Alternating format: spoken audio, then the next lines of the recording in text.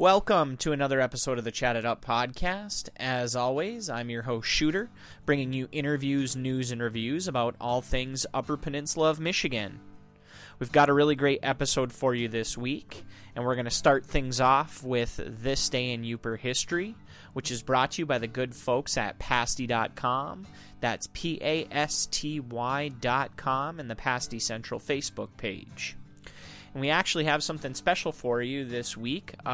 We're starting a 3-part series on the history of Fort Wilkins, which is up in Copper Harbor. It's kind of fitting that we are starting this week because this week's guest, which you'll find out about in a little bit here, is actually located up in the Keweenaw. So anyways, here is This Day in Yooper History.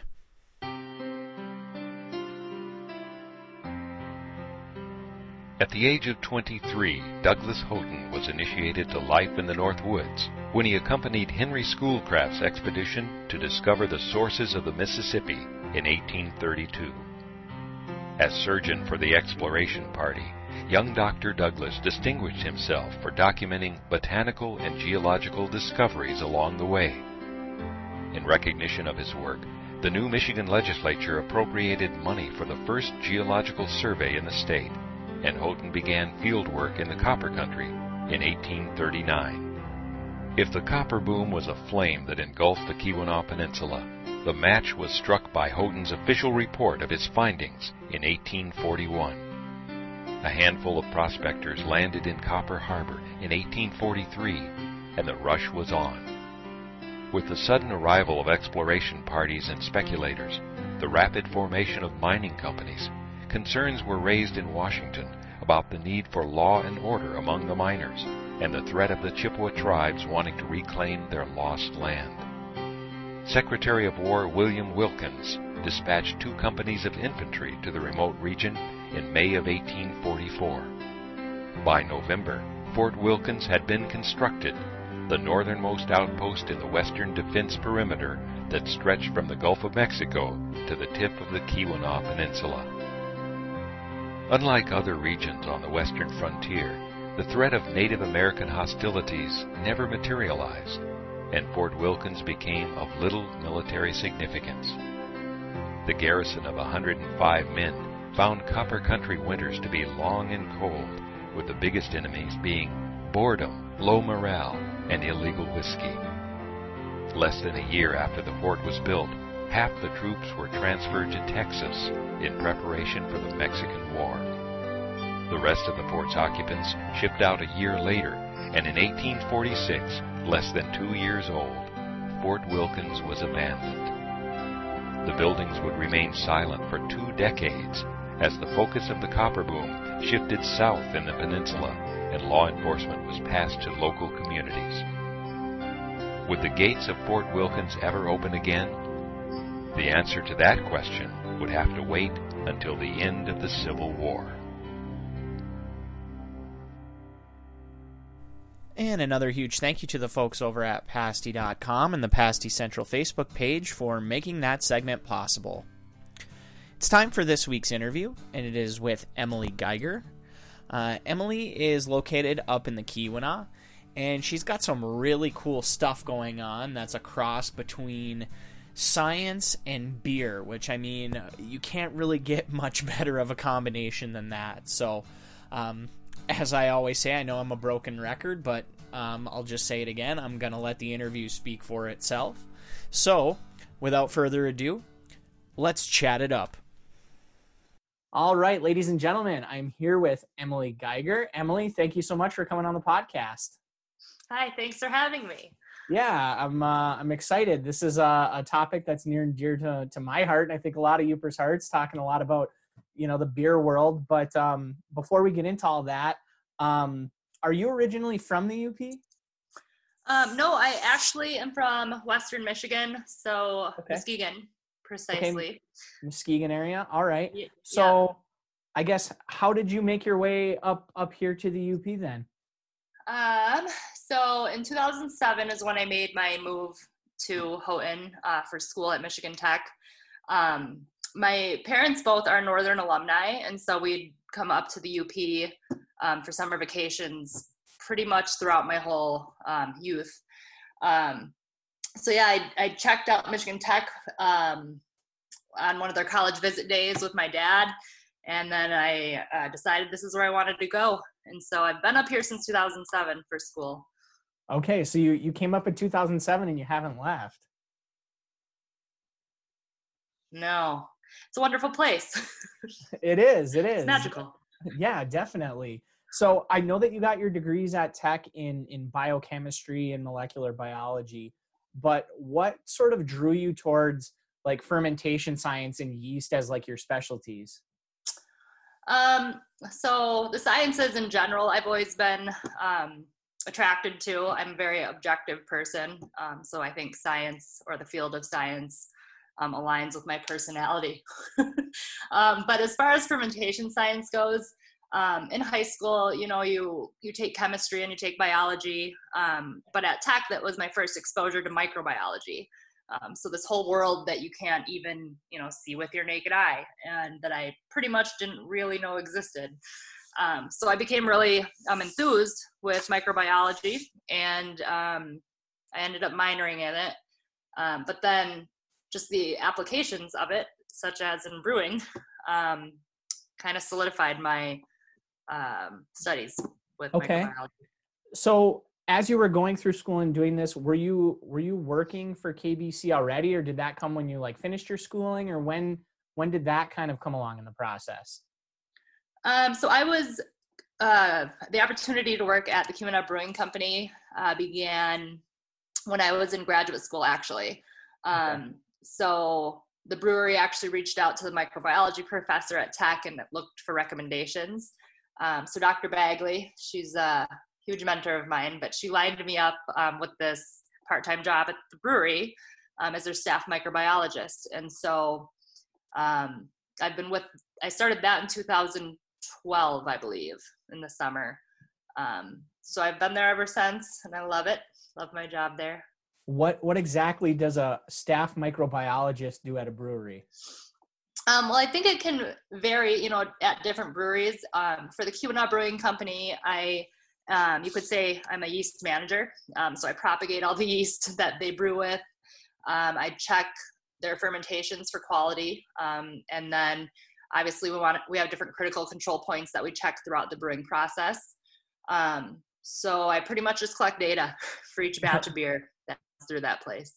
Okay, interesting.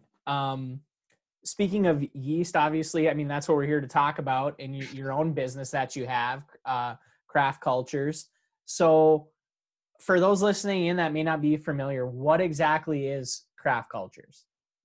So Craft Cultures is a small company I started in 2013.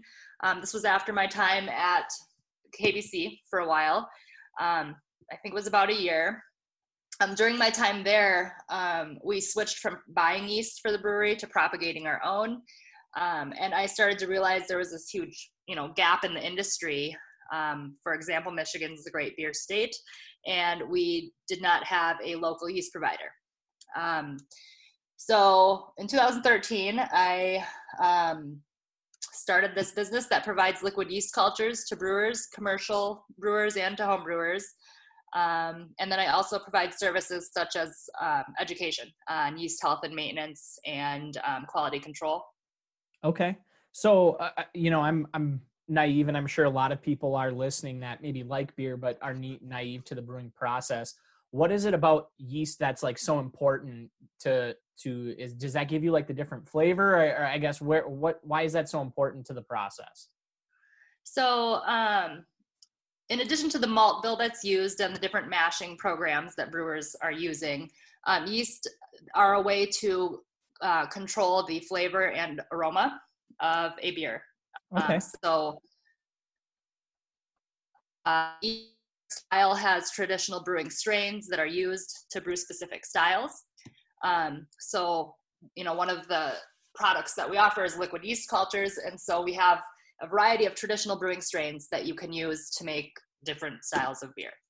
Okay. That's interesting. That's very interesting. So you started this around like 2013. Was it just like you, or do you have employees, or has it grown over the years? Like, what's been the evolution of this? So I do not have any employees. My Okay. husband, he actually brews for the Kuna Brewing Company, Oh, and he okay. puts in a lot of work for me. He helps me out. Um, but what's awesome about yeast is that they are biological organisms. So as long as they're well kept and made happy, make sure they have food, that their media is sterile. They do a lot of the work by multiplying.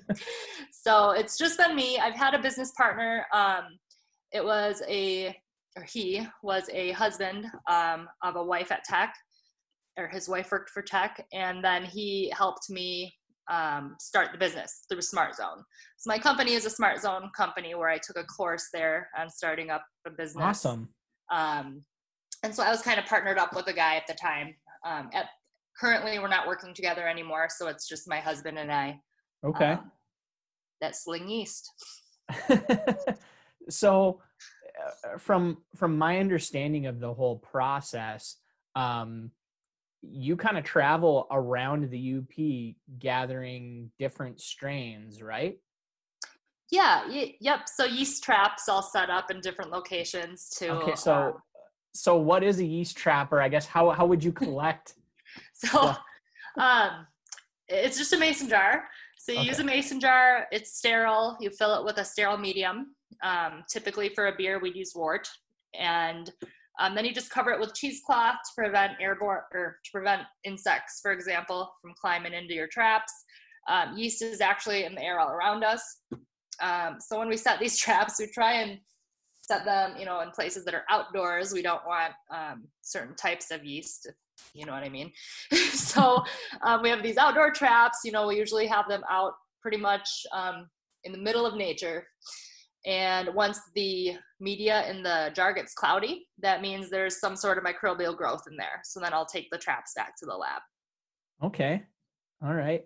So I don't want you to give away any of like your secret spots or anything, but like, what are some of the places, around the UP that you've kind of gathered yeast at?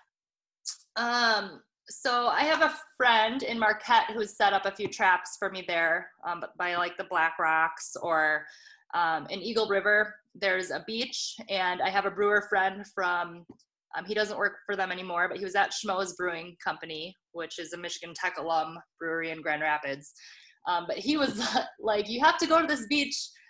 The Fitz is on it, and it just smells yeasty. So out on the beach there on Lake Superior, that's where we captured the Eagle River ale yeast, and it's probably our top selling indigenous strain. That's really cool. I like the idea of gathering these strains from right here in the UP. That's definitely cool. You've mentioned kind of top selling or different things like that. What are some of the like brewers or breweries that people might know? Some of the more notable ones. What some of the breweries have you worked with?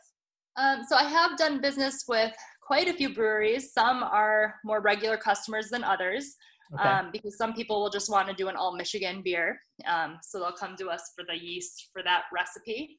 But homegrown brewing company. Let's see, a couple new ones that I Loaded Dice isn't even open yet, but I've just been working with those guys. And Final Gravity Brewing Company. The library up here in Houghton. I've worked with, let's see, I've had Rare Bird and the loading dock, or the filling station. Mm-hmm. I'm like drawing a blank as you ask me this right now. Well, that's okay. If you can come back to it. No, that's no problem. I understand. So another question I have is, okay, so you collect these strains, you have these traps out. Once you have them collected, like, what do you do with them from there when you bring them back? What happens next? So, yep, I get these traps. They're all murky, if you will. I'll bring them back to the lab and use some basic microbiology techniques, such as pure culture technique, to separate the different species that live in that community or in that jar. So once I identify yeast species or yeast colonies that have flourished from the trap, then I'll do so I can do DNA sequencing. I do alcohol tolerance, because in the brewery we want to make sure that we can control the organisms that we bring in. I do ale lager differentiation tests. And then we just brew with them. And sometimes it's a hit, sometimes it's a dumper, or you just no go. Okay, fair enough. Yep. So like start to finish, how long is that process from like, okay, we trap to we can sell this to a client? I would say probably about 2 to 3 weeks. If I'm really pushing it. I do offer these services also to breweries. There's, well, actually the most recently Iron Fish Distillery, they're in Traverse City area. Yeah. They've sent me grain from their fields. So I've isolated yeast for them. So a lot of breweries also have proprietary strains, which I bank, but we'll do these projects with them independently. Okay. That's interesting. So certain breweries, like that's just their strain. They're the only one that can use it. Yep.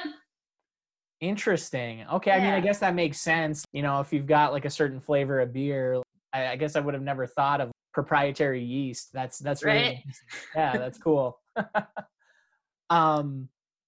So what is it about your yeast that makes these companies want to work with you? I'm guessing there's probably other companies out there that are like, do what you do. I mean, there's got to be some competition, right? Yeah, there's definitely some competition. There's the yeast giants, like Y Yeast and White Labs, you know, in California. And some smaller yeast companies have popped up as well. But I think a huge advantage is that people want to use craft cultures yeast because I grow it up in small craft pitches, or I grow this yeast up to order. So it's never sitting around. It's fresh and pure per order. Also the expertise, like being able to work with these clients or breweries or brewers more specifically, and build relationships with them. I think that's really cool. Sure. Something that being small allows for. So the way I'm kind of like picturing it in my head is kind of like coming to you is almost like getting something from the farmer's market instead of going to like a chain store. Like it's way more fresh. It's like local. Exactly. Okay. Yep. Good analogy. All right, cool. So I'm all right. So I'm picturing this, right? Yeah.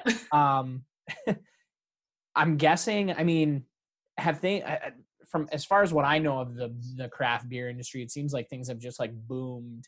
Has things kind of leveled off on that, or are things still growing crazy, or? I would say up until this pandemic began, right. You know, things have been steadily growing. Our sales are down, I mean, right now, but it's because people aren't going out socializing at their local tap rooms so much. Sure. Yeah, otherwise I'd say the industry has been growing, but you know, like with all industries, there is that cap, right. bubble burst. So, yeah, before the pandemic, I was still reaching out, you know, pretty regularly, but not real recently. Sure. So besides like the pandemic and things kind of slowing down, what other sort of challenges do you kind of face with what you do? I think so I love being in the UP, but I think being so, you know, far the distance from a huge resource down, you know, my clients downstate, I think that's a hurdle that I deal with constantly, is wanting to go out marketing, wanting to go, you know, make rounds. I also teach full time up here at the community college. Okay. So I don't get to go down as much as I'd like to. And Michigan is where my customer basis is, basically. Sure. And I mean, without really knowing exactly what goes into the real like science behind the yeast process, I'm guessing some of that probably has to be a little bit difficult, like avoiding that contamination that you're talking about and like keeping that standard. I mean, is there quite a bit that goes into that?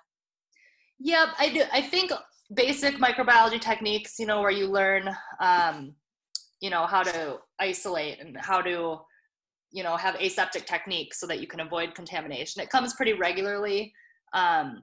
Fortunately right now, I mean, fortunately, unfortunately, I don't have any employees. So, you know, it's all on me. So sure. Making sure I use good technique. Yeah. so you touched a little bit on the fact that, you know, it's hard being a business here in the UP and kind of getting to some of those other spots. So I guess, what is it about the Upper Peninsula that, you know, makes you want to stay here and live here and work here? What keeps you in the Upper Peninsula? I would say probably the beauty in nature, and then the community I've built during my time here. Whether it be friends or colleagues, you know, I have a pretty great group that I surround myself with up here. And then I love being outside. And so, Awesome. you know, 2 months out of the year, you get, it's nice and warm. Yeah. Well, especially up there, you got to really like snow. Right. And I do. So when you're not like working and juggling your multiple jobs, you spend most of your time outside. Or, like, what are some of the things that you like to do when you're not like working? Yeah, hiking. I just started fishing again. Okay. I had a baby in March, or February. Oh, February. Congratulations. So I'm busy with starting a family now. He keeps me pretty busy. Yeah. So I'm assuming as a part of your job, you get to try some of these beers that your yeast cultures go into. So what would you say is your favorite one? Is it the Eagle River? I mean, you said that's that's probably one of, you know, the best selling indigenous strains, but I like the flavor and aromas that are produced by our rock cut ale yeast. They're a little bit more mild. All of these indigenous strains have this phenolic-y, spicy terroir. Like, it's just, I don't know, as of now, I'm calling it like Michigan's flavor. Okay. And it's unique. It's not, you know, keen to a specific traditional beer style. It's unique in its own way.